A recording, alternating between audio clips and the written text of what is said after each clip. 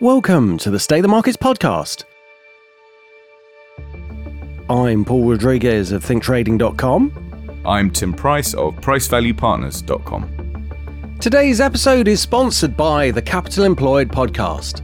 The Capital Employed podcast is a great resource to learn about investment funds, companies and industries, and for finding new investment ideas. Each week, the host talks to renowned equity investors who are both professional and private about their favourite stocks.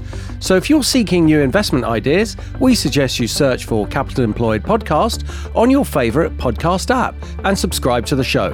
That's the Capital Employed Podcast, available on all major podcast platforms, like the one you're using now. More information can also be found at capitalemployed.fm. That's capitalemployed.fm. And our very special returning guest is Ronnie Sturfely. Ronnie is a partner at Incrementum AG and responsible for research and portfolio management.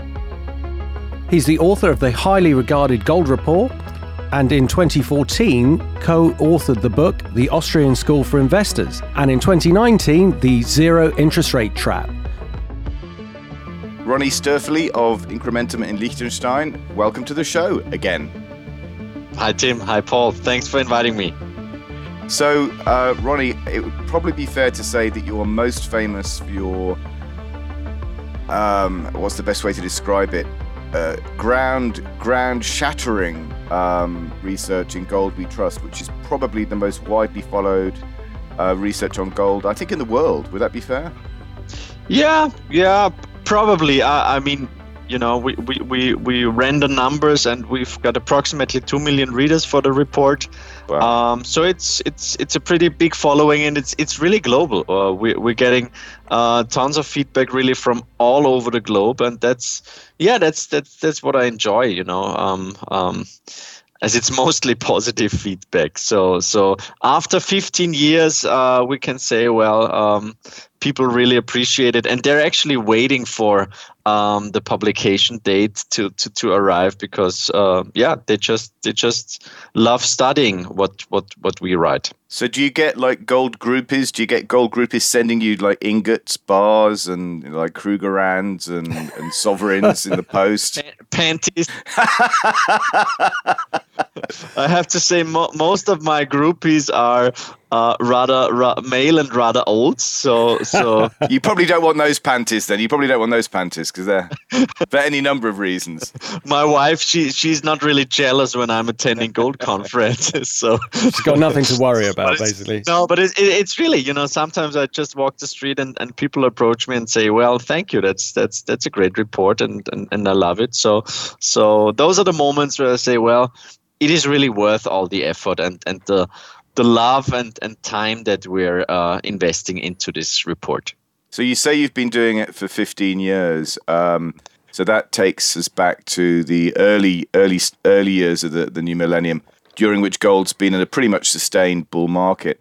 How long do you think the bull trend is going to continue? Well, I think what would stop this bull market, and I think, you know, we wrote a couple of thousand of pages about of research about gold, and I think really still by far the strongest and most important driver for gold are real interest rates. So if you would tell me, well, in 2030 we will see positive real rates at, you know, plus 3 or 4%, then I would say, well, this bull market is probably over. Can we really afford it? I'm kind of doubting it. So I think really this bull market will go hand in hand with deeply negative real rates. And from my point of view, having a look at sentiment at the moment, this is still fairly muted, and at some degree, or at some point, I think let's put it in a very diplomatic way, a reallocation or a realignment of our currency system will happen. And I think this will be the point in time when gold will really play a major role. Do you think that realignment will involve gold in some meaningful form? I mean, in history, it always has. It always has. So if you study history, if you study financial markets history, I think in those transition periods, gold always played a major role. Why? To reestablish trust in the new currency. And I think, the Dutch central bank wrote about gold being the trust anchor of the currency, and I thought that's brilliant. And if a central bank is writing about that, there must really be something about it. And for a new currency system, and I don't want to sound like gloom and doom, but it just happens every couple of decades. So for the new currency, you just need this trust anchor, and historically, it's always been gold. So do you think we'll go back to the gold standard then? How will this new system work in your mind?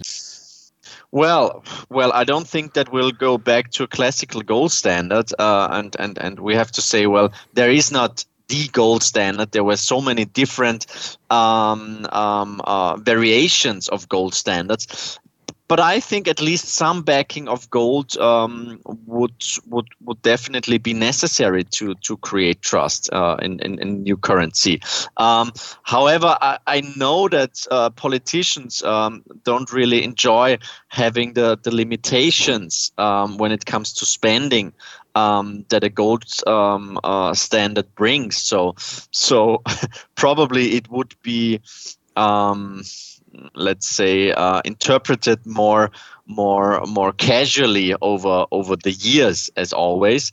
But I think at the beginning there would be some gold backing involved. And I mean, let's face it, the most important central banks and the most important countries, they already own significant amounts of gold. It's the Americans, it's the Eurozone, the IMF holds more than 3,000 tons of gold, the Chinese, the Russians.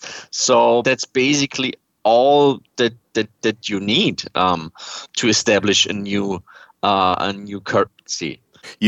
Sorry to interrupt. You mentioned earlier that the gold that sentiment wasn't necessarily as positive as it has been on this journey. Why do you think that is? Do you think that involves possibly a lot of attention being taken up by cryptocurrency? Well, I think that cryptocurrencies, especially last fall, clearly were stealing some interest and cryptocurrencies were kind of taking the center stage, and I got so many emails asking, well, isn't gold isn't that whole gold thing basically over, and Bitcoin is now taking over? And I said no way. However, I think that the whole competition between crypto and especially Bitcoin and gold, that's not something that we like, because at the beginning when Bitcoin got launched, I think many people in the industry really they created and developed it as the antithesis or the answer to our current monetary system. And it wasn't that Soros reflexive move. It's rising because prices are rising, and I think that the whole narrative changed quite dramatically over the years. But I think, why is the sentiment muted? Yeah, it's cryptocurrencies.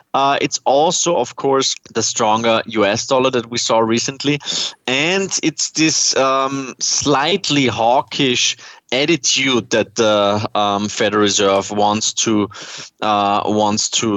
show the world now. I mean, I don't. I was going to say, do you really believe the Federal Reserve when it says it's going to hike rates? No, but the market does. But how far away is this? They're saying it's a couple of years away, or it's not imminent, is it? No, well, I mean the nominal Fed fund rate projections, they rose to 0.8% from 0.5% in March, so 29 basis points, and this is for the year 2023. Yeah. That's still 2.5 years from now. That could be inflationary, though, couldn't it? It could be inflation coming and not necessarily their influence. Well, let's face it. Nobody knows what the Fed will really do between now and 2023, including the Fed itself.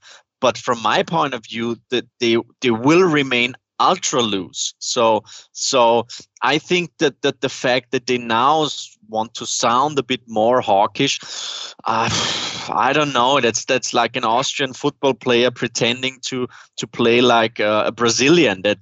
Or an English football player.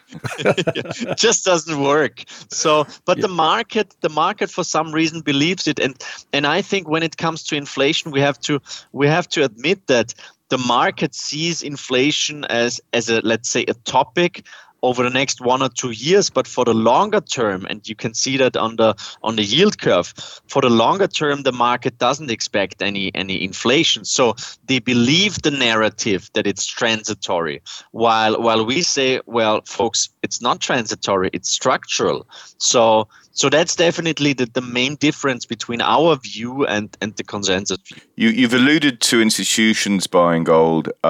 To the best of my knowledge, and when I may well be wrong, the amount, the percentage allocation amongst sort of all financial institutions worldwide to gold is still only of the order of circa 1 to 2%. Is that correct?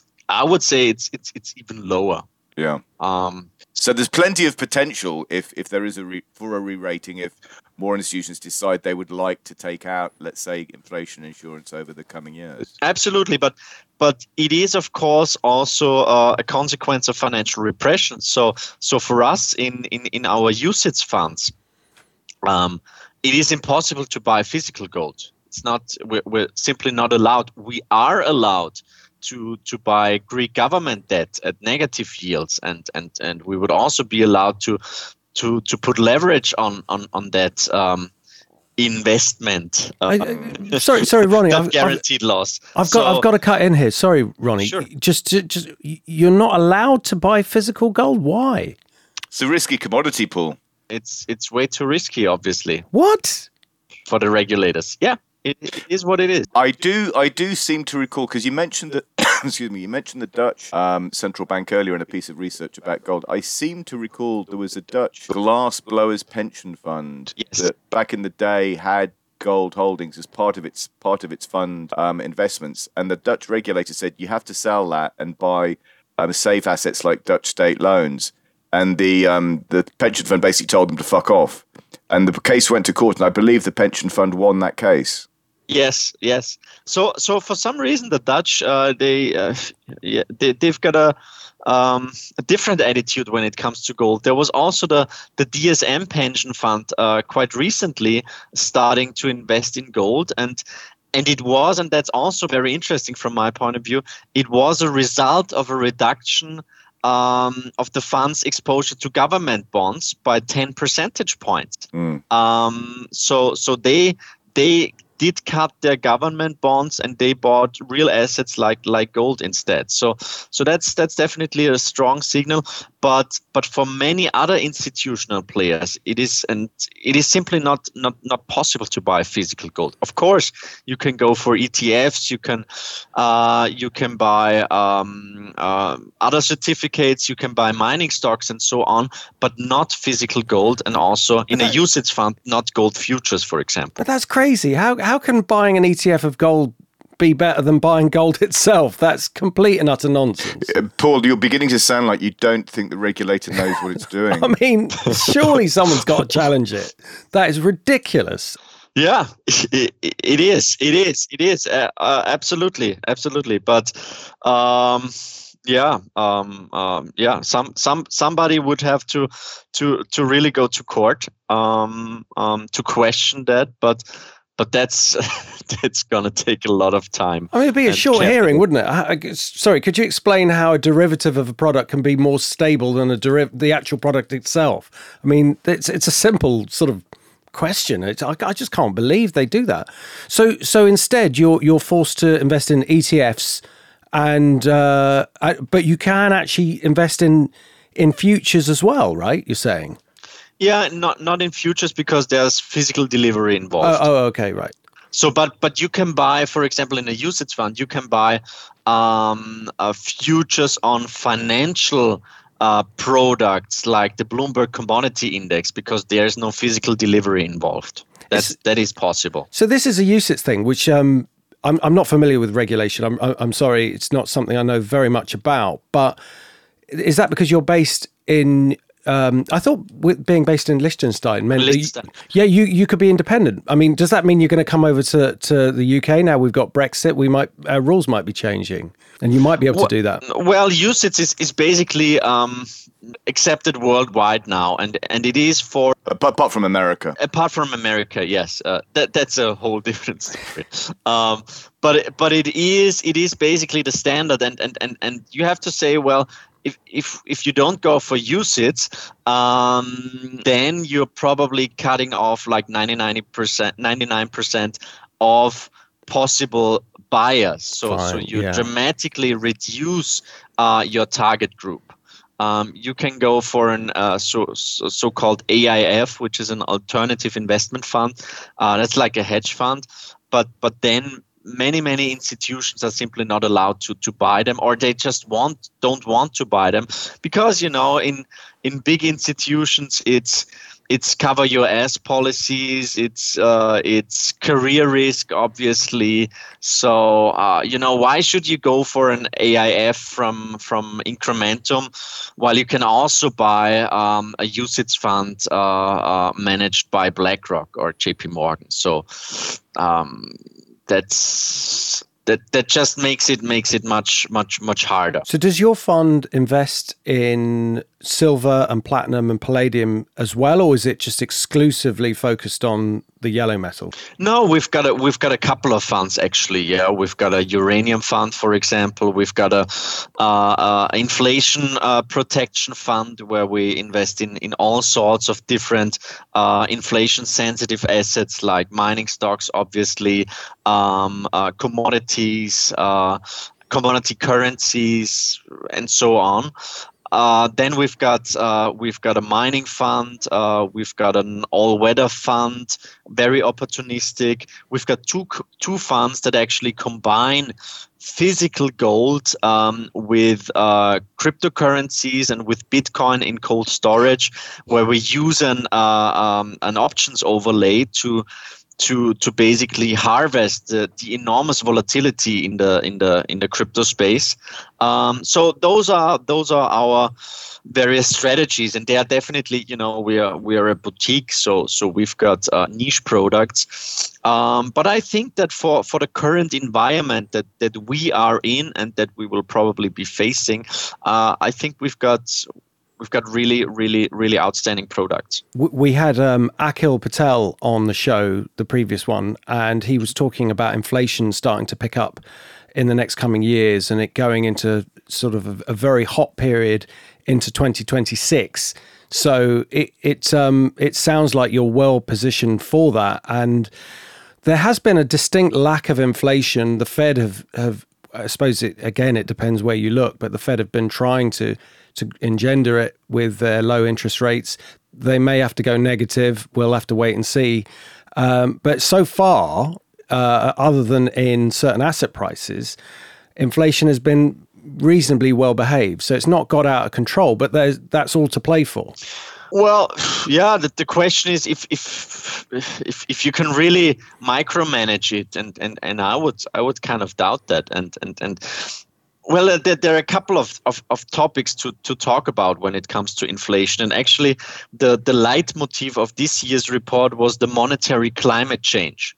So of course it's a bit of a provocative title, but it seems that if you listen to fund managers, everything that counts is sustainability and ESG and climate change, and also if you listen to central bankers nowadays, they seem to focus on completely different things. Sometimes they sound like Greenpeace activists or social workers, and as far as I know, their mandates haven't really changed, and I don't think that that fighting climate change is the mandate of the ECB, for example. However, I think that really when it comes to inflation, people have to understand that fiscal policy is taking over now. And I think it's pretty obvious in the United States. Biden will continue to push the envelope. I think that people should focus more on what we're seeing on the fiscal side, on less what's coming out by central banks. And this is exactly what central bankers told us over the last couple of years. They said, well, we're actually running out of tools. Our toolbox are empty, and of course we can do more QE, but we saw that it really doesn't work. Of course, we're creating asset price inflation, but what we really want to achieve is higher price inflation, and it's not working. So fiscal policy is over, and of course it has a much more direct impact on the economy and on inflation rates. It is like, you're tired and then you're pouring 2 Red Bull or 5 espresso. Of course, the effect kicks in very quickly, but then it fades off very quickly too.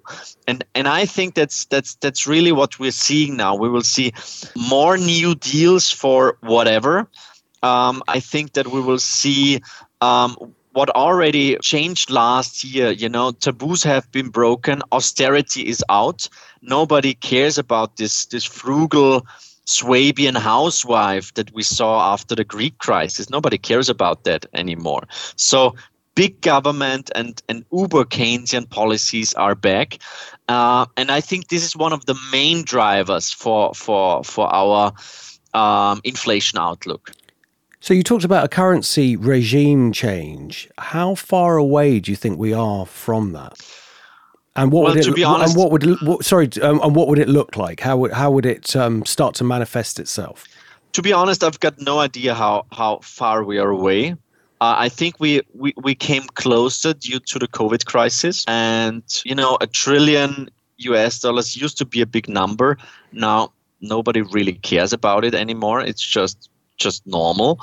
I think that it's all about trust. And 15 years ago, when I wrote the first In Gold We Trust report, I thought, well, that's a nice name and play on words. But I didn't have a clue about the importance of trust, not only in business life and in finance, but for our whole life. If you go to a restaurant, you basically trust the chef, the cook, that he's using good ingredients and that he doesn't spit into your meal. If you're jumping on a plane, you trust the pilot. You're married for 40 years and then at some point you come home from work a bit earlier and you meet your wife with your neighbor or the tennis trainer, whatever. And then this trust that was built for 40 years, this trust is broken. So it is highly asymmetrical. And I think this is one of the most important things when it comes to trust. Now, when will people stop trusting our monetary system? It can happen pretty quickly, and I think in 2008, 2009, we are really close to that moment when people just lost confidence in the banking system. To that point, Ronnie, sorry to cut in. Do you think that what Mises would call the sort of crack-up boom, the sort of rush to buy real assets has already started? Yes, this is exactly what I wanted to say, Tim. If I have a look at price developments in the real estate market. Yeah, exactly. So I was just going to say that property prices. London is really cheap now. You're getting lots of value. Well, cheap compared to Manhattan or possibly Hong Kong, perhaps. Is that sarcastic, or do you really think it is cheap? Yeah, it's just my weird Austrian sense of humor. Okay, good. No, that matches ours. That's good. But also over here, I mean, it's prices are just ridiculous, and I think it's interesting how quickly people just take it for granted that prices are just so high. We watched the football game last night with a couple of friends, and again, congratulations. Thank you. Win. And a friend of mine, he said, well, we're now building, we're kind of, we got an old house and we're going to renovate it and we're going to spend 1.2 million euros. And I said, well, that's quite a lot. And both are earning really good money. But then he said, yeah, we'll take out a loan for 900,000 euros. And I said, well, that's quite a lot of money for your salaries. And you probably will hope for inflation. But still, I mean, nothing should really happen if you're taking out such a loan, because you don't have any flexibility if you get sick or you lose your job, whatever. But it is just otherwise people wouldn't be able to afford buying real estate, and that tells me that the sensitivity to rising rates and also to recessions is probably higher than ever. So it is all not priced for perfection, but let's say financed for perfection. Yeah. But what Mises would see if he would still be alive, he would definitely say that this is the beginning of a cracker boom. It is not only the real estate market, which is in German. There's this great word, Betongold, which means concrete gold. So for us over here, everybody says, well, you cannot lose any money investing in real estate. Is that a recent expression? Has that just come onto the scene? No. It's always been like that. And, right. and actually, real estate prices, they have risen 2 or 3% per year over the last couple of decades. But now, over the last few years, they were taking off and rising like 10-15% per annum. But it's not only real estate. It is obviously the art market. It is Pokemon trading cards. It is non-fungible NFTs, non-fungible tokens. Exactly. It is the crypto market. I mean, phenomena like Dogecoin that wouldn't happen in a normal monetary system, I would say. We're seeing it in the equity markets. We're seeing it in the bond market, obviously. So obviously, people are kind of losing confidence in the purchasing power or in the future purchasing power of money, and they want to get real assets, and that's a pretty dangerous development. We're talking about gold as being the primary asset that you might. Well, actually, I'm putting words in your mouth. Maybe you're not saying it's the primary asset that you should be looking to buy. If we could take another tact and say, what do you think are the valid arguments against gold? Like, for example, if you do think there's going to be a crack-up boom, you've mentioned property gives you a yield. You've also got stocks that you could buy. Why not buy those instead of gold? Well, I think making a case for gold doesn't necessarily mean making a case against equities. In our mandates, in our wealth management department, we've got extremely high equity allocations. Of course, in hopefully wisely selected equities in the right sectors. We are heavily underweighted in the debt market and obviously in government bonds, because I think the valuations are not interesting at these levels, and actually there are not too many buyers around except for central banks. So from my point of view, in this environment where we expect negative real rates over the next couple of years and perhaps even decades, I think commodities should be a part of your portfolio. We like silver a lot. We like obviously gold. We like gold mining stocks. And then when it comes to alternatives and so on, this is just not something that we're specialized in. So I would say that a high allocation in high quality equities and commodities, and especially precious metals, should be a good allocation for the scenarios that we're expecting.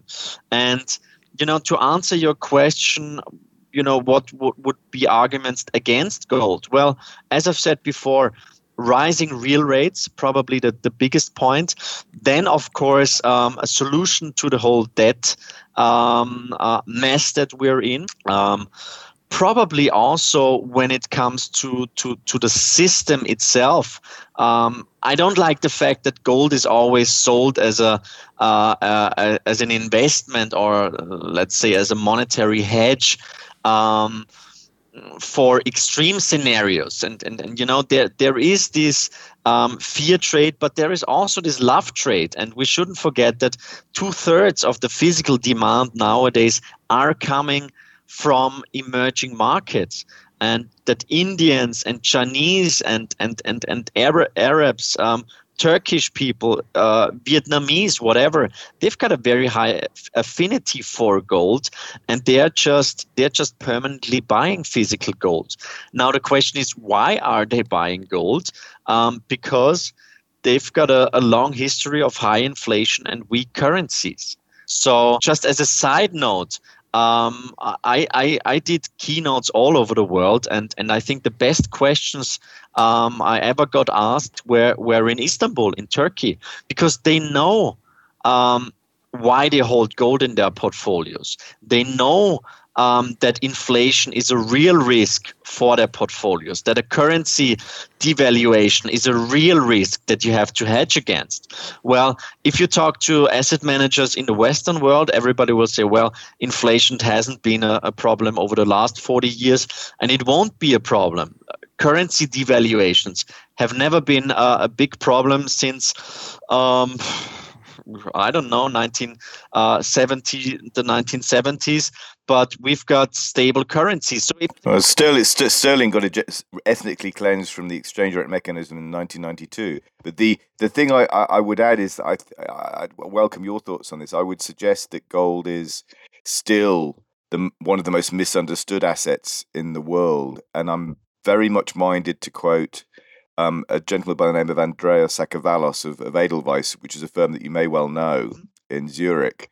And I remember him saying, and this is a direct quote, "Gold is not even an investment. It is a conscious decision to refrain from investing until the return of an honest monetary system makes a calculation of relative asset prices possible." So the idea that everyone or the people in gold are sort of gaming a bull market, I mean, it's only a tiny part of the story.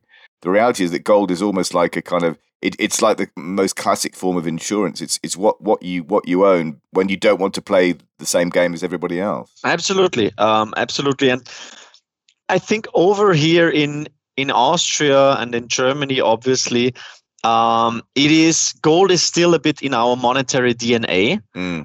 So it is. You can walk into a bank branch and you can buy your Philharmonic coins. You can buy gold bars. That's just normal.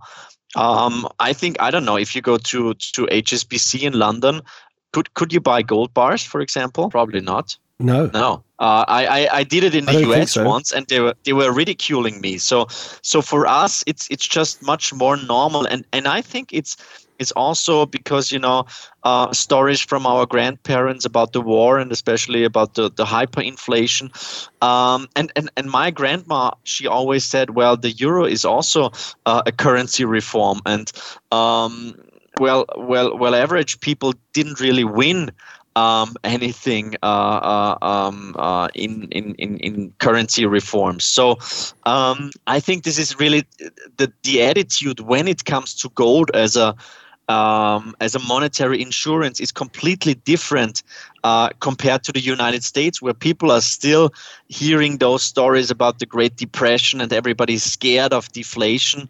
And I think this explains quite a lot, actually. So as always, reading and understanding history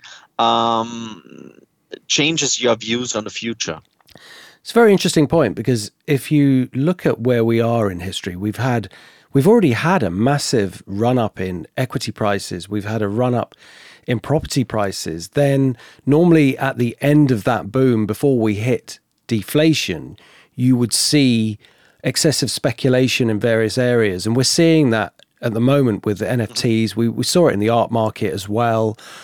And a complete detachment from reality, from prices and value, and people who new traders who are coming in and buying things that just have no value, but are just looking to speculate for the short term. And that can apply in some ways to some of the cryptocurrency moves that have been stratospheric and now are correcting off. So there is a lot of sympathy, in my view, for the view that we are closer to a massive top now, rather than waiting for this cycle crack up boom that both you and Tim have mentioned. It would be much neater if we had that boom and then the double digit interest rate to counteract the inflation of possible treble digit, but let's not even think about that. That to complete the cycle. But it certainly does feel like we have been through a massive boom, and to say that we've got another massive boom ahead is quite a statement, and it's one that Akhil made, and I'm getting my head around. I was just going to say, because that's, sorry to interrupt, Paul. I was just thinking about Akhil's reference to the property. It seems to me that the one thing that, and obviously welcome Ronnie's thoughts on this, it seems to be the one thing that the governments of the world cannot afford, certainly the Western governments cannot afford, is for property prices to correct. So that the one game that must be played, to the nth degree, to the last taxpayer, is keep the property market afloat. But I think it's not only the property market, but also the equity market. It creates this crazy environment where basically everybody expects, as soon as the S&P drops 5 or 10% and volatility rises, the Fed will have your back. So I actually, I think that equities are more and more taking the role of bonds, and I think that's really interesting to see that the correlation between the negative correlation between gold and between equities and bonds. As soon as inflation expectations become unanchored, those correlations flip. So that, from a portfolio point of view, for the 60-40 portfolio, I mean that's definitely a worst case scenario. So I think that inflation, if our assumptions are right, that inflation is not transitory but really structurally here, this will lead to massive portfolio reallocations. And I think everybody having this classic 60-40 portfolio with, of course, some variations. They're going to get vaporized. Yes, exactly. So how will they reallocate? Because at the moment, I would have assumed, and probably incorrectly, that the market is very long equities. What would they be doing to reallocate? Would they have to be more picky about the actual stocks, move away from tech, for example, or how would they do that? Yeah, well, within the equity space, I think there would be reallocations. We wrote a special report called Inflation and the Boy Who Cried Wolf. It was published in November last year, where we said, what works in inflation? And actually, stocks are always sold as an inflation hedge. But if you really crunch the numbers, that's not 100% accurate. Really? So you really have to focus on the pricing power. You have to focus on the sector. And there's a fabulous article by Warren Buffett. I think it was published in the mid-70s, where he wrote how inflation swindles the equity investor. And obviously, the 1970s were a tough period for equity investors. From a nominal point of view, the performance was okay, but on a real basis, it was a horrible decade. So I think the narrative that when inflation becomes a topic, equities will be a great investment. I would question that, and I think you really have to do your homework on the sectors, on the pricing power, and so on. That's very interesting. What signs do you think you have a core view as to where you expect the markets to go, and obviously there's nothing to counteract that, so you're going to keep the course steady. What could be the fly in the ointment for that? What would suggest that actually we've already hit the top and we're going to, instead of going into inflation, deflation, we have to, and you would have to reconsider your portfolio? That's a good point, and I think that actually the Federal Reserve 2 weeks ago, with the press conference, but also with those dot plots and so on.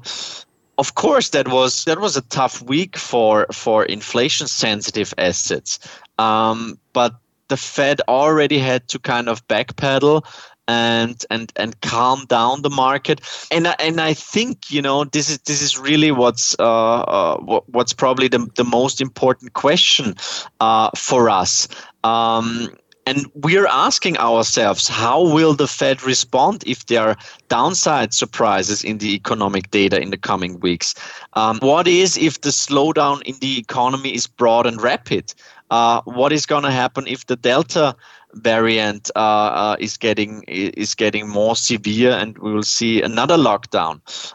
What if U.S. equities decline 5 to 10% or more in the coming weeks and volatility rises? So what if the Fed is forced to revert to some sort of a lower for much longer policy rate agenda? I think those are really crucial questions that we're asking ourselves at the moment. And I think one of the main views that we have, and we said that already in the last rate hike campaign, we said back then, this will be the shortest and the shallowest period of rate hikes in history.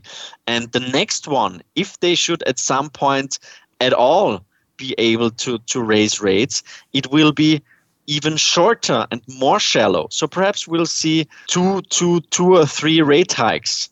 But then this is going to be it, because we simply cannot afford more. From my point of view, if you understand this big picture, I think it gives you a tremendous edge to most other investors. And I think if you also understand how our monetary system works, and that it is per definition an inflationary system, and that we cannot allow any deflation. Well, it requires the constant expansion of credit, so deflation can never be allowed to happen. Exactly. But it also, by definition, then means that it has to fail, which I yeah.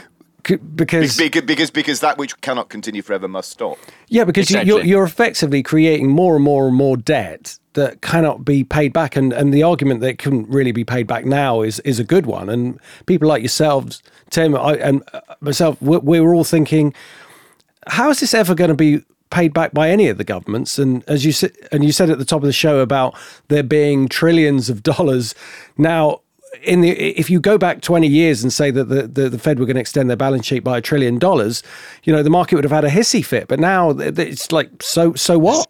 Well, we're all being slowly boiled to death in the pan. But the way we've looked at this for years now, for 20 years, is that if you accept that there's too much debt in the system, there are only three ways out. One is you engineer enough economic growth to service the debt. That's now impossible. The second is that you default on it. And since we live in a credit-based system, that's Armageddon. The only plausible answer is also the one that every indebted government throughout all of recorded history has resorted, which is you inflate the damn thing away. Yeah, but Tim, you've only used 1,000 years of history to back up that argument. 4,000 years. 4,000 years. Yeah.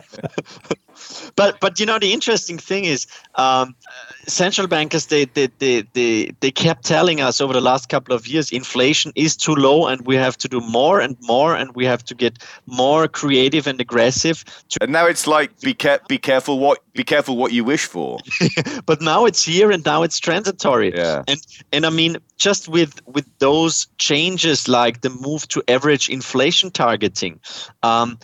For this year's report, we said, well, okay, we can calculate some different scenarios. How much inflation budget the Federal Reserve might have, and then we said, well, let's have a look at what they're telling us. What time frame are they using for this average inflation targeting? And they don't say anything about it. Nothing. So they don't tell us if they go back like 10 years from here. So this was obviously give us a greater inflation budget. They don't tell us if it's going to be used or spent. I mean, the term inflation budget is crazy. But they don't tell us if it's going to be used over 1 year, 3 years, 5 years. So I think there's so many signs that inflation will be the solution to this whole problem. I think higher inflation in combination with yield curve control, this will be the solution. And over history, we had it a couple of times after the Second World War. Of course, back then, I think the foundation for just pure economic growth was completely different because, we haven't seen this financialization of the system. Whole countries have had to be rebuilt. So now that's clearly different. But I think, as you rightly said, it will be inflation. And it will be inflation in combination with a control of the yield curve, which is basically an unlimited quantitative easing. And if it will be implicit or explicit yield curve control, I don't know. Sometimes it's enough to say, well, I've got the bazooka in the basement and I will use it. Sometimes you actually have to use the bazooka. So I don't know, but I think the first rule of the bazooka is that you can never use the bazooka. But I think in March, the markets were already really nervous when the 10 years were at 1.75, I think. Yeah. And there were more articles coming out, and from high profile economists, bankers, or whatever, they said, well, we need yield curve control and so on. So it was already kind of tested, and I think 2 is probably the big number. As soon as we go to 2% again, I think it will in some way be implemented. So you've written a book called The Zero Interest Rate Trap. Can you tell us a bit about what's in that book? Is there an English version or is it just in German? No, it's there's an English version as well. We published quite a lot of Twitter threads recently about the key takeaways of the book. It's been a real bestseller in the German speaking world. It was published in 2019, and we basically made the case back then, saying, well, real negative real rates forever, and it is important to not only analyze and inform people about the financial consequences of interest rate policy, but also on the social consequences and what it does to our society. The fact that I mentioned before in this example before, people just, real estate prices are running away. So the consequence is many people just take out enormous mortgages, and then they are they are basically trapped because if you got such a big mortgage, you can't say, well, I'm taking a year off, a sabbatical, whatever. So it has many different consequences for our everyday life. And this is also important for us because I think that many problems and phenomena that we're seeing now can be traced back to our monetary system. And therefore, that's really something that is very dear to our hearts to tell people what's going on from our point of view, which is clearly different to the mainstream view. But I think everybody tries to make and to save some money, but nobody really knows what money is and where money comes from and how it is created. And I worked in a bank for a couple of years, and I would say that 90% of all employees in a bank have no idea how money is created. So that's something that's important for us, and so therefore many people said, well, this book that you wrote, it was almost philosophical, because there's so many things like, I don't know, do you guys have a tattoo? I don't know. I've considered one, but no. Tim? But there's an Edinburgh tattoo that the Queen does every year. Oh, sorry, you mean the stuff on this? No, I don't have one either. A tat. Okay, but you probably you also see that nowadays basically not having a tattoo is very much contrarian. Sure. And it is the question is, why do people get it? Because somebody once told me, if you're getting a tattoo, you're going long regret, and the consequence is, or the reason from our point of view, is time preference. I mean, let's face it. Everybody can do with his body what he wants to do, but honestly, after 5 to 10 years, every tattoo looks shit. Well, when you're an old man, it doesn't look quite as good as when. Yeah. So it seems that the time preference has shifted. So people want to consume now.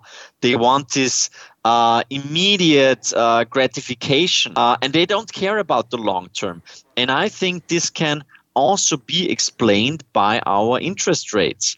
Now, many people think that's a bit too far-fetched, but I think this change in time frames that we're thinking and operating in clearly is affected by interest rates. But that's certainly the Fed and the central governments and central banks and government policies very much just short term. It's all 3 to 6 months, maybe a year, but they don't think beyond there, and they don't think beyond the terms of how long they're holding the reins for. They can just hand over the problem to somebody else and retire. So that's been but that's exactly the point, Paul. That in terms of politicians, we may or may not have a time preference and a willingness to get now what otherwise might take years to engineer. But the average politician thinks no further than the re-election cycle. Yes, exactly. But it's also a human trait to want to have the short-term gratification. Rather than thinking about the long term. Maturity does tend to deal with that. So it's like the marshmallow test. That if you give, a small child a marshmallow and say, if you wait 5 minutes, you can have another one, or you can have one now, but that's it. And basically, I've slightly knackered the import of the story, but in essence, those children that can wait rather than have immediate gratification tend to do better academically. Yeah, but yes. Probably tend to be the minority, though, because for sure. We all. I mean, it's just a human trait. We're all human. Yeah, so that's why people smoke, because they're not thinking about the long term effects of what they're doing, and it's short term gratification. But I think the point also that Ronnie's making is that window is becoming shorter and shorter. Like, people's attention's getting shorter and shorter. CEOs are expecting, instead of looking at a 10-year plan, 5-year plan, 3-year plan, they're looking at how can we get our stock options up in the next quarter. What are we going to do? And you see companies doing all these short-term measures just to keep pumping their share price higher, and that can work up until a point, but then it becomes counterproductive, and it's that point of counterproductiveness that it reaches the tipping point and things start to go wrong. Absolutely. So probably we can say that the Federal Reserve is responsible for people getting so many tattoos now. That would be it in a nutshell. Yes. No, but really, I think that this lack of long-term planning and that's really that's a big concern that I'm having. Yeah, and I think that that interest rates and our monetary system clearly changed that, because saving should be something normal and is basically the one of the main foundations of our capitalistic system. But now, you're over here in Germany, up to 50,000 euros now. It used to be 100,000 euros.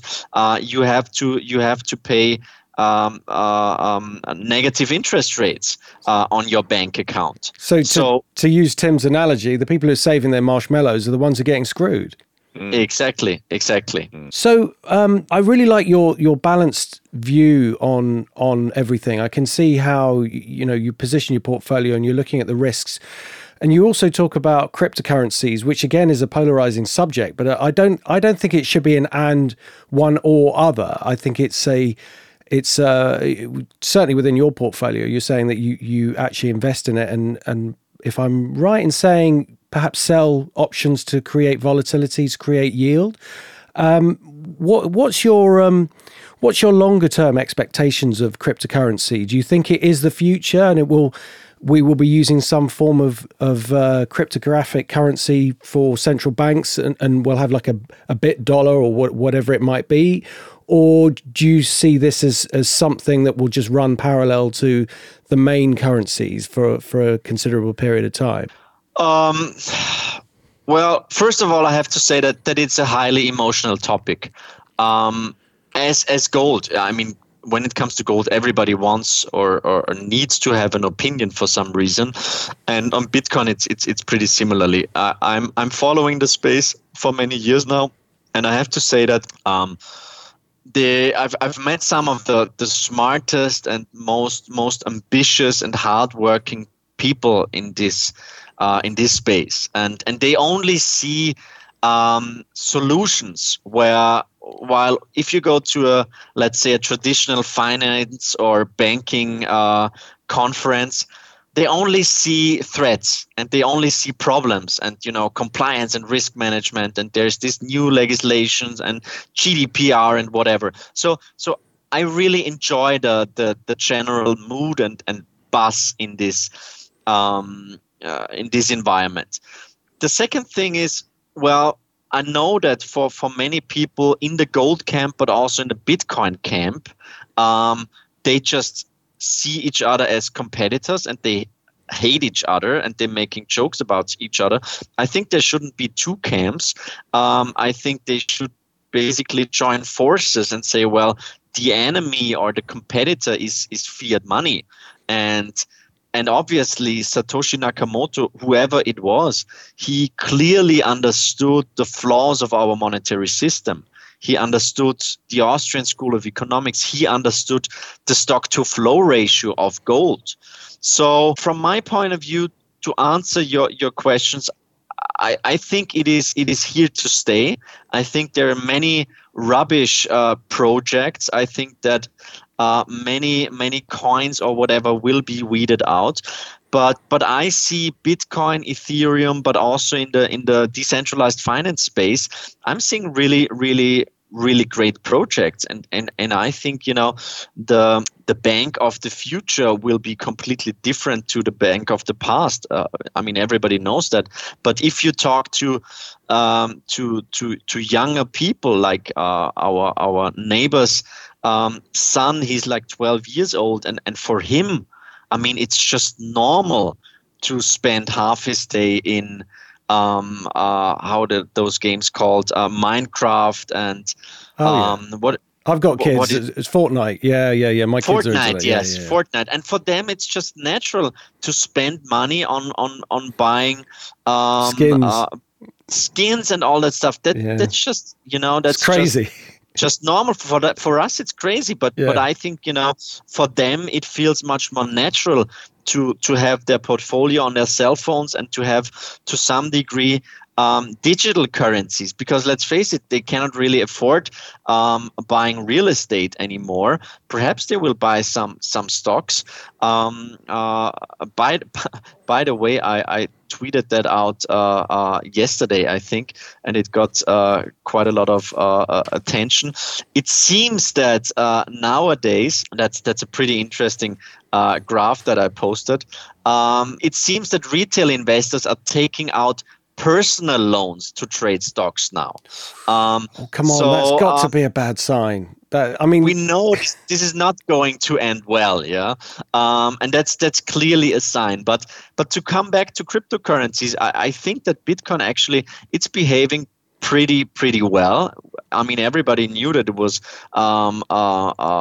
massively overbought at 64,000, and now obviously the new narrative is that Bitcoin is, from an ESG point of view, it's a disaster. While in 2017 the narrative was, well, it is only used for illegal activities. Yeah, it's very weak arguments, really. Exactly. Exactly. I mean, Elon Musk saying that.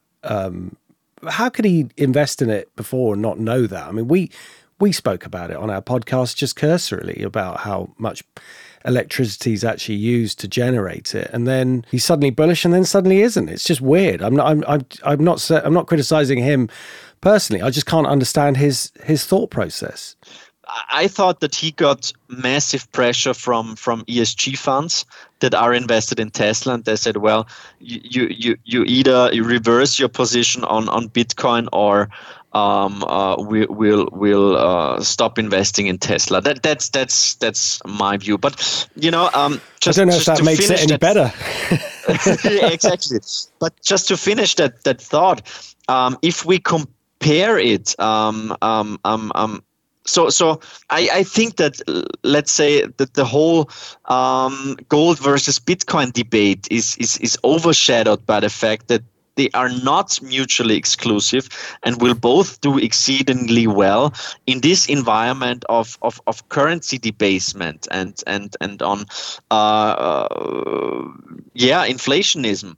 Perhaps Bitcoin appreciates faster, but gold will not be going away, and will be far less volatile. And I mean, financial assets worldwide currently, that's 439 trillion. So if only, the gold market is roughly 10 trillion, Bitcoin at the moment, I think it's 700 or 800 billion. So they only have to steal a tiny part of those 439 trillion to do really, really well. So we say gold for stability, Bitcoin for convexity. Volatility can be your enemy, but you can also use it as your friend by the options market. And that's basically what we're doing. So that's clearly a different approach. And we know that many people in the gold camp don't enjoy the fact that we're open to Bitcoin. But I think it's competition, and therefore I like the competition that we're seeing between gold and Bitcoin, because it just makes the discussion more interesting and it makes the product better to have that competition. I mean, you make a very important point there to bring it back to fiat currency. It shouldn't be gold versus Bitcoin. It should be Bitcoin and gold versus fiat currency. That's the right argument, surely. Exactly. Yeah. Exactly. And that the question obviously is, what will preserve your purchasing power best over the next couple of years? And for us and for our clients, it's really, we don't care about this daily noise. And if gold now is trading at 1720 or 1850, that's over the longer term, that's doesn't make a big difference. We know the long term scenarios. We know how we value those different scenarios, and we know how asymmetric both gold and Bitcoin are. And if Bitcoin should really continue to succeed, why shouldn't it be really at, I don't know, 500,000 in 3 or 4 years? Yeah, I clearly cannot rule it out. And we are saying that we see the price of gold at the end of this decade at $4,800, and that this is even the conservative forecast that we're making. So at the moment, everybody says, well, those numbers, they're outrageous. Good. But if you would have told somebody in 1971, well, gold will be rising to 850 by the end of this decade, people would have said, well, only if hyperinflation happens and only if the dollar completely collapses. Well, it didn't happen.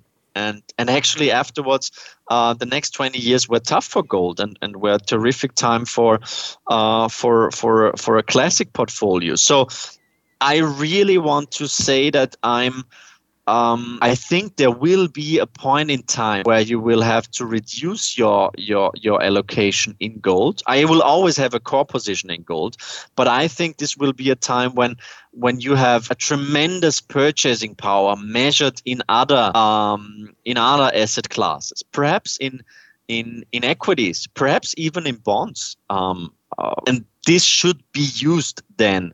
So this point is far away from my point of view now, but it will happen at some point.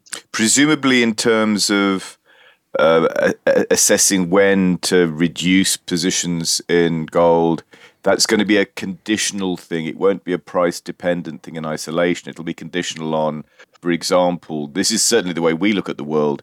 We would look to reduce our exposure to gold when the circumstances that led us to initiate it in the first place, namely the debt predicament, have been largely resolved. In other words, it's not dependent on a given dollar price or a pound sterling price or anything else. It's subject to a change in the environment that led us to own it in the first place. Absolutely. And that goes hand in hand with real interest rates.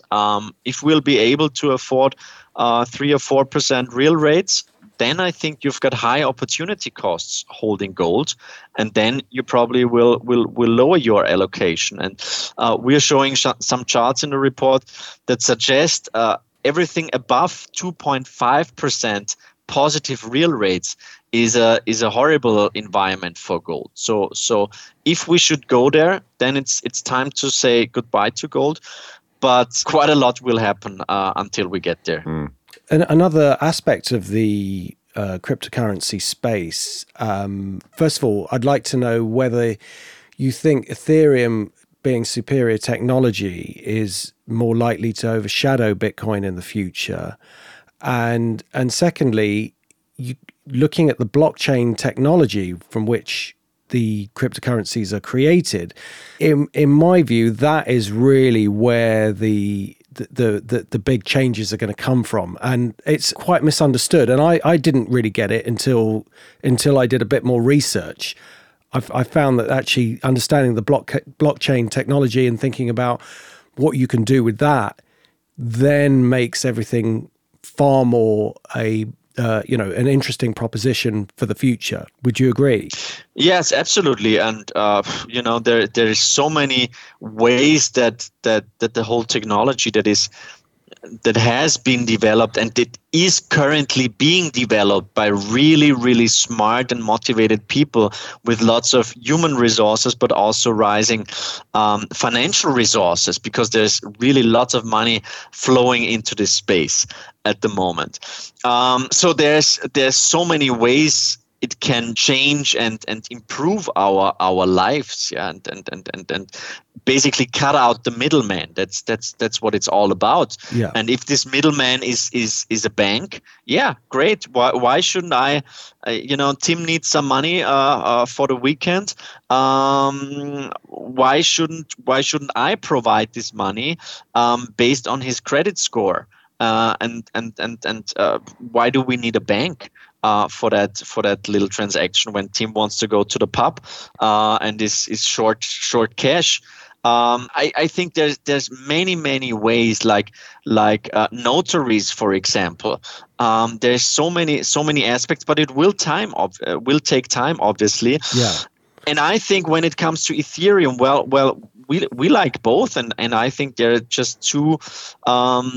They're somehow related, but then the characteristics are still different. And I really see the opportunities for Ethereum much broader. I never thought that Bitcoin will really be used as a currency that you will buy your coffee with some satoshis. It's the same with gold. I think it's Gresham's law, but it is being used for saving money while you want to spend your fiat dollars. So long story short, I think if we basically cut it down, money is technology, and I think that the technology of gold in very, very long trial and error process. I think people all over the globe, in every culture, in every religion, think that this technology is very solid. When it comes to Bitcoin, obviously, we just need more time, and this explains why it's so much more volatile. But I always make the comparison. It's a bit like, comparing gold and Bitcoin is like comparing a car to a motorcycle. It doesn't really make sense in terms of safety, acceleration, fun, risk. I can go from A to B in a large Volvo SUV, or I can go from A to B in a Ducati Panigale that goes 0 to 100 in 2.4 seconds. My God, that's quick. Yeah, that's quick. But that's fun. Of course, it's much more risky. And as soon as it starts raining or snowing, you will have a hard time on your motorcycle, and you want to sit in this comfortable Volvo SUV. So, but why not have both in your garage if you can afford it? Why not? So this is a bit the approach that we developed over the last couple of years. We're very, very, very open. Do you want to say something about your understanding of what blockchain technology is? Because I think that is where I had a bit of an aha moment about what cryptocurrencies could be. Well, there's just one thing that I want to recommend every year, listener. It was a video on Real Vision, and it is by I forgot the name. It is a very smart man who actually works for the Federal Reserve, but also does courses on blockchain technology for a couple of years already. And in this video on Real Vision, and I think it's also on YouTube, he demonstrates real time how the blockchain works. Oh, here we go. It's super fascinating. And once you see that, you will realize how big this is. So what is blockchain? The explainer, the big story on Real Vision, is that the one? I've got that up. I'm just playing it now. Globalization Part. What is the name of the? Actually, it doesn't say. It just says Real Vision Finance. What is blockchain explainer? So it doesn't quite say who is the person behind it. I'm just running it now. I will look into this. It okay. Was really, really fascinating. It was as I've said, a real-time demonstration what happens in the blockchain once you change something. Super fascinating. So that's 1,000 times better compared to Ronnie explaining the blockchain technology. Yeah. What I meant by that was not necessarily to get into the nuts and bolts of what blockchain is, which is rather straightforward when you look at it, but it's a bit difficult to explain on a podcast. I totally agree. Yeah. What I meant was the potential for decentralized applications for disintermediation. That is really what the blockchain is about. And these cryptocurrencies is just an implementation of this technology. So in other words, you've got this technology that allows you to have a ledger that cannot be changed, cannot be interfered with, is completely robust. You can create a currency out of that, or a cryptocurrency, just to be stricter with the terminology. But you could also create an application that, for example, some of my family are Italian. Anyone who knows anything about doing business in Italy, it's an absolute nightmare. You talked about notaries. You need notaries for everything. You need notaries for notaries. It's that difficult. And so because nobody trusts anybody. And so everything has got to be stamped and rubber stamped and treble stamped and by this certain person. It's just crazy. And it's not really efficient at all. But if you have a decentralized system of management, this will disintermediate, will get rid of all these rubber stamps, and you will have a ledger that allows you to create a completely uncorruptible audit and history of what's going on in whatever you're deciding to put on it. And therefore, it has so many uses. It's just that we haven't really worked it out yet, and Sure. they're just sort of coming in now. And the way I see it now, it's a bit like the beginning of the internet, where some people got it very, very quickly and said this is going to change the world, and some people were like, well, what are you going to do with it? What are you going to put on it? And I just can't see it. And I really got the internet because I was into it, but I didn't get blockchain at all. Well, I didn't get Bitcoin in the beginning. I just thought, why would anyone want something that's on a computer rather than a piece of gold in their hand? I really felt very strongly about that. But now I see it as the technology is what could change the world. And therefore, because it's tied into, the payments are tied into using the system by actually paying in Bitcoin or in Ethereum, therefore it makes the currency more valid. So in other words, it's a bit like thinking of if you were looking at email for the very first time and wondering, how's email ever going to catch on when we could just send somebody a letter? Well, it's a bit like this new technology where you can send anybody a message, but it might cost, instead of it costing nothing, it's going to cost a little bit to transact every single time, and that transaction cost will be paid in Ethereum. So that would make it so that the Ethereum or Bitcoin technologies will keep those cryptocurrencies alive because the system needs it. Hopefully that's a simple way of explaining why it could be much more than perhaps I certainly thought, and why I think it's worth further investigation. Absolutely, and I couldn't agree more. And but I think just as a comment, we shouldn't forget that there are also gatekeepers or like opponents to this technological revolution. So I would say that most of the notaries won't be very happy about them being how do you say disintermediated. Basically, kicked out. Exactly, yeah.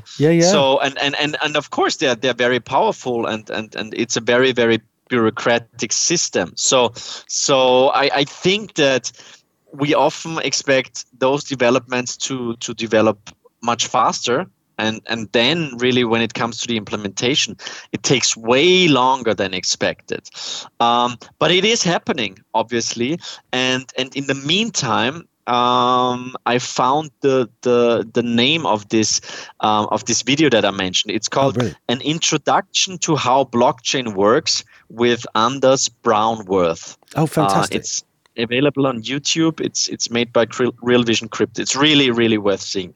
I suspect, and just to sort of close the book on the Bitcoin cryptocurrency Ethereum area, I just want to ask one last question about what Taleb said. I don't know if you're aware of his recent comments. I always thought he was pro decentralization and the essence of what Bitcoin, let's not say blockchain, but what Bitcoin was all about. But he seemed to have, to put it lightly, cooled very rapidly on it. I have to say, I didn't see what he wrote. Well, he's clearly an interesting character, and I read most of his books, especially Fooled by Randomness and Anti-Fragility. I liked a lot.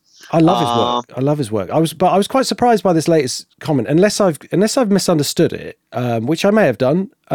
What his argument has been that if you have a bar of gold, that can just stay there without any maintenance. It will just it will exist. But he's saying that in order to maintain Bitcoin, you need to have a constant input of energy and effort in order to keep this money going, inverted commas money, or system going.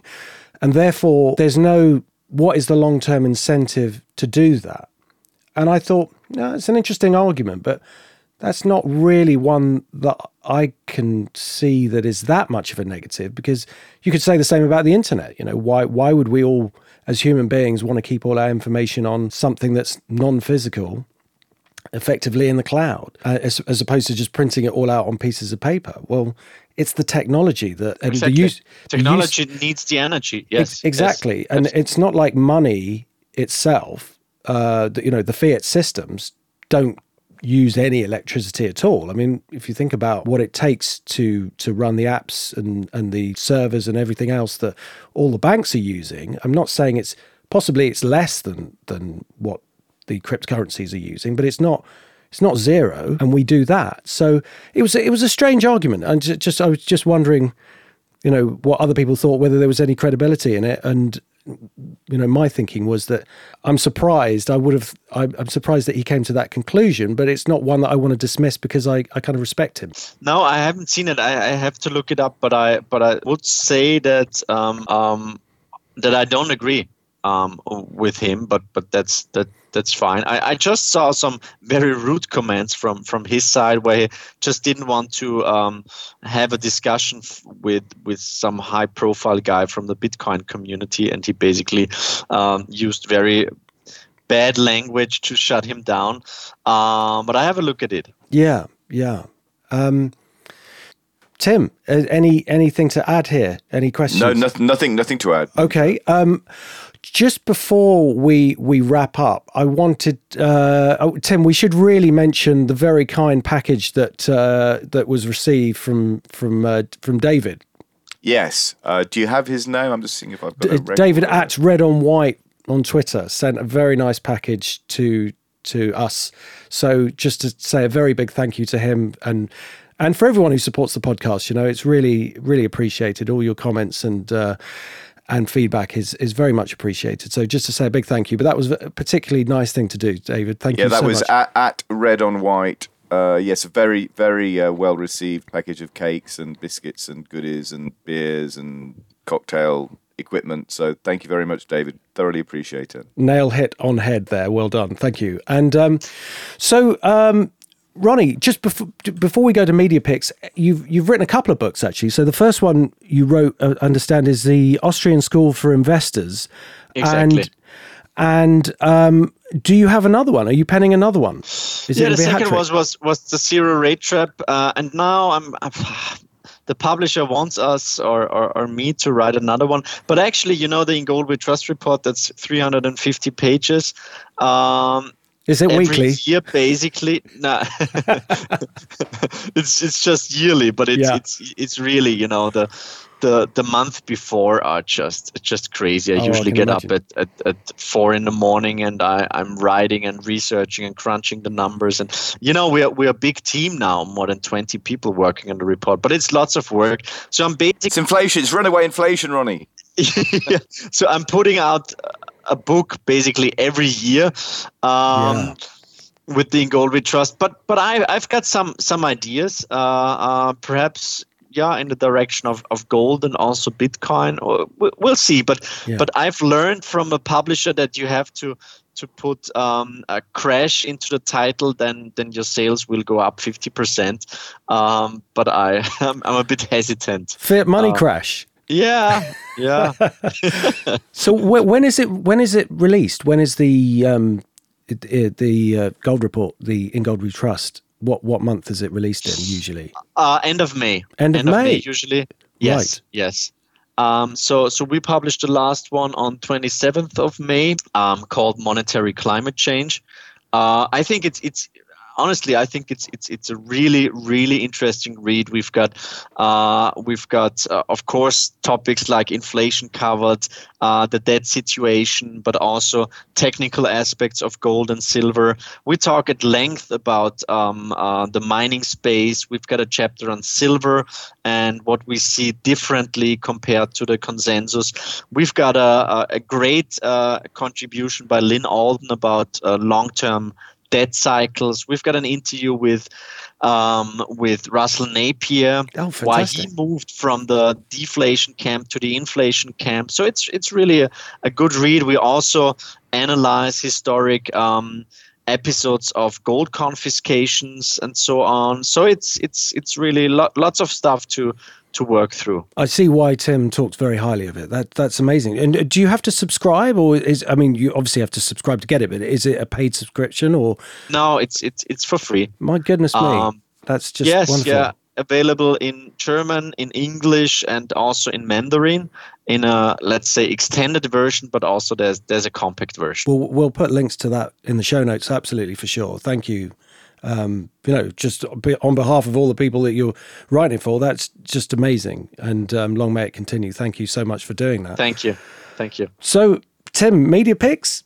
Yeah, let's go for it. Let's go for it. Okay. Do you want to go first? Shall I lead the charge? So, Ronnie, you may remember that we tend to finish with something you've seen, a book, a blog, a film, TV program, anything that's been either great or awful, and we just have a quick sort of wrap up with that. I'm going to start this week with I'm going to give two. So I've been thoroughly enjoying rewatching or watching some new X-Files series that was on primarily in the 90s with David Duchovny and the gorgeous Gillian Anderson as FBI special agents looking into things uncanny and alien related. My favourites have always been the sort of Monster of the Week episodes. So I wasn't so interested in the alien conspiracy stuff, but much more into the sort of Monster of the Week episodes. And there was one I was watching a little while ago, probably last week, that had starred Bruce Campbell. And horror cineasts will know him as the lead and hero of The Evil Dead. And Paul will confirm that we were watching The Evil Dead at his place about a week ago, and it's absolutely brilliant. Yeah, I loved it. It is aged brilliantly. So I've seen it probably a dozen times now, but it's still a cracking film. Yeah, low budget, well made, crazy horror, and it's just, my goodness me. If you don't like gore, I'd be ready to avert your eyes. But yeah, take care not to be eating during the film. I mean, it's 1984, so you've got to give it its. It's earlier than that. It's earlier than that, I think. Was it? Oh, 81, wasn't it? 81. Yeah. So it's so of course, compared to modern standards of CGI and all that stuff, it's not going to be up there. But if you accept that it's very low budget horror, it's extremely well made, very good, very film. Creative. It's considered a groundbreaking film, and I can see why. And it does its job very well. So, kudos to the filmmakers and Sam Raimi. Sam Raimi, and thanks to Tim for recommending it. But so that was the two. It was The Evil Dead and the X-Files and generally. the X-Files together. So Ronnie, what about your good self? Well, actually, I was only watching football. Yeah, I was going to say about the football, so that's absolutely fine if you want to bounce onto the football. Has there been some football recently? I can't noticed. Yeah. And Austria. 2-0. We qualified for the next round, and we got in overtime. We got beaten by the Italians, but it was a good game. Yeah. Besides that, now I really one of my major problems is that I'm ordering way too many books. I don't know if you know this kind of disease, but are these physical books or are these Kindle books? No, physical books. Physical. I like I prefer physical gold to ETFs, and so with books as well. And there's just many books that I want to read. I'm the same with women. Yeah. Follow that. So that's really what I'm looking forward to over summer. Just reading some novels, but also I've got this great book by Nathan Lewis, Gold, the Monetary Polaris. Then there's a fantastic book by Marko Papic called Geopolitical Alpha. Looking forward to reading those over the next couple of days. Well, that's so interesting that you would read books about gold as relaxation. It's obviously in your blood. That's a bit dirty. Yeah, I know. No, but I know exactly what you mean. Do you code as well, Ronnie? Do you do any coding, or is a computer's like you just don't? No, you don't do anything. No, okay. No. I wish I could.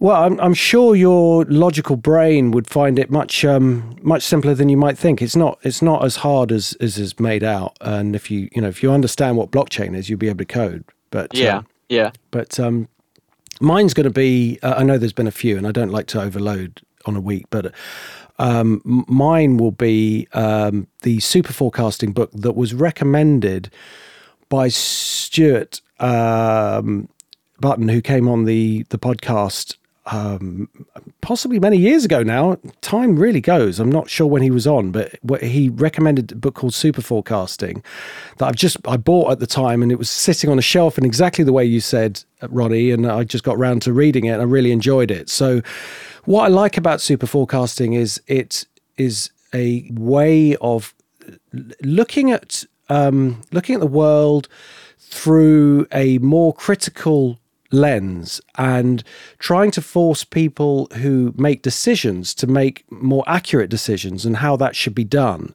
A couple of things that surprised me: the intelligence agencies that apparently thought that there were weapons of mass destruction in Iraq.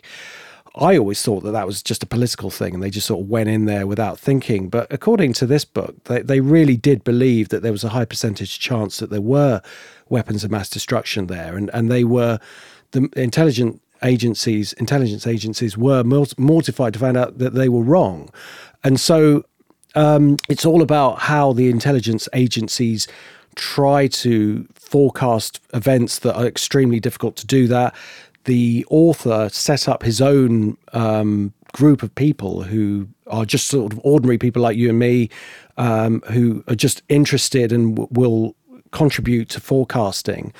And he talks about better ways of doing this analysis, to breaking down problems, to working out how you can approach a problem and different ways to update your views on those problems going forward. And it's one of the biggest takeaways I got from it was, and I don't want to make this about the current situation that we're in, but it's in terms of the science behind the lockdowns and all this sort of stuff, but it's really how you need to have open discussions and criticisms on all sides, and to break down problems in a logical way in order to get to the answer for things, instead of just railroading one side's view forward. And I think more people who are making decisions need to read a book like this to reevaluate the way that we are just accepting information without any form of questioning from our own perspective. So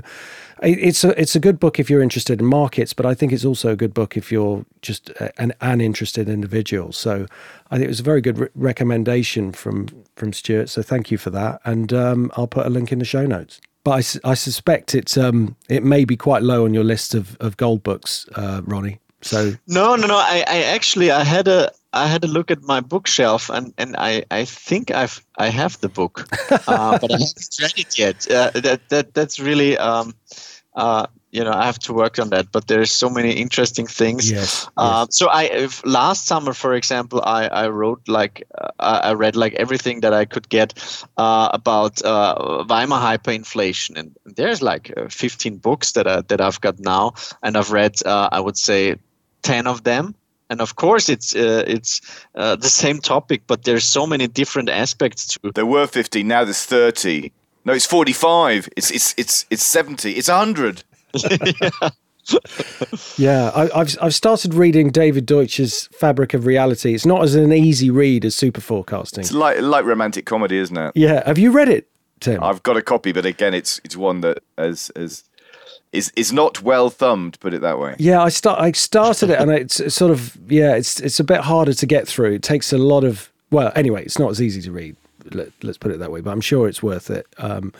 But anyway, I'll work my way through it, and that'll be. I'll tell you more about it when I get there. But Ronnie, look, thank you so much. We've taken so much of your time. Hopefully, you are having a break after your completing your In Gold We Trust report, which is obviously out now, and we'll put a link to that in the show notes. And thank you once again for coming on the show. Really appreciate it. Just to remind people, what is your website and what is your Twitter feed for people who want to get updates? Well, our webpage is incrementum.li, where you can learn more about our solutions, our fund solutions, our wealth management, and our research.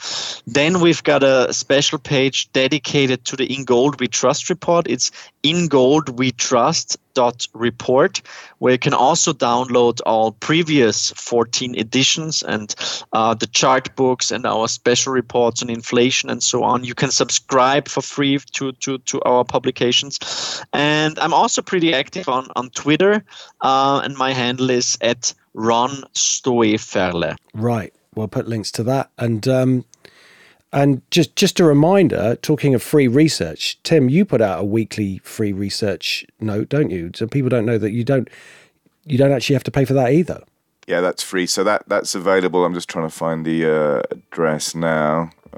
Bear with me. I should know this, but I don't. Well, it's on pricevaluepartners.com. Yeah, so you go to pricevaluepartners.com and then just hit the link to commentary, and it's all available there. Fantastic stuff. It's amazing how much fantastic stuff there is on the internet. Absolutely. And research as well. It's also amazing how much rubbish there is on the internet. Well, yes. Well, that's why I like doing the media picks, because, you know, it forces people to really think about what they might read next and what's worth it, because all of our time is being squeezed one way or another. So it's really important to pick good stuff. So, you know, excellent. Well, look, on that note, Ronnie, thank you once again.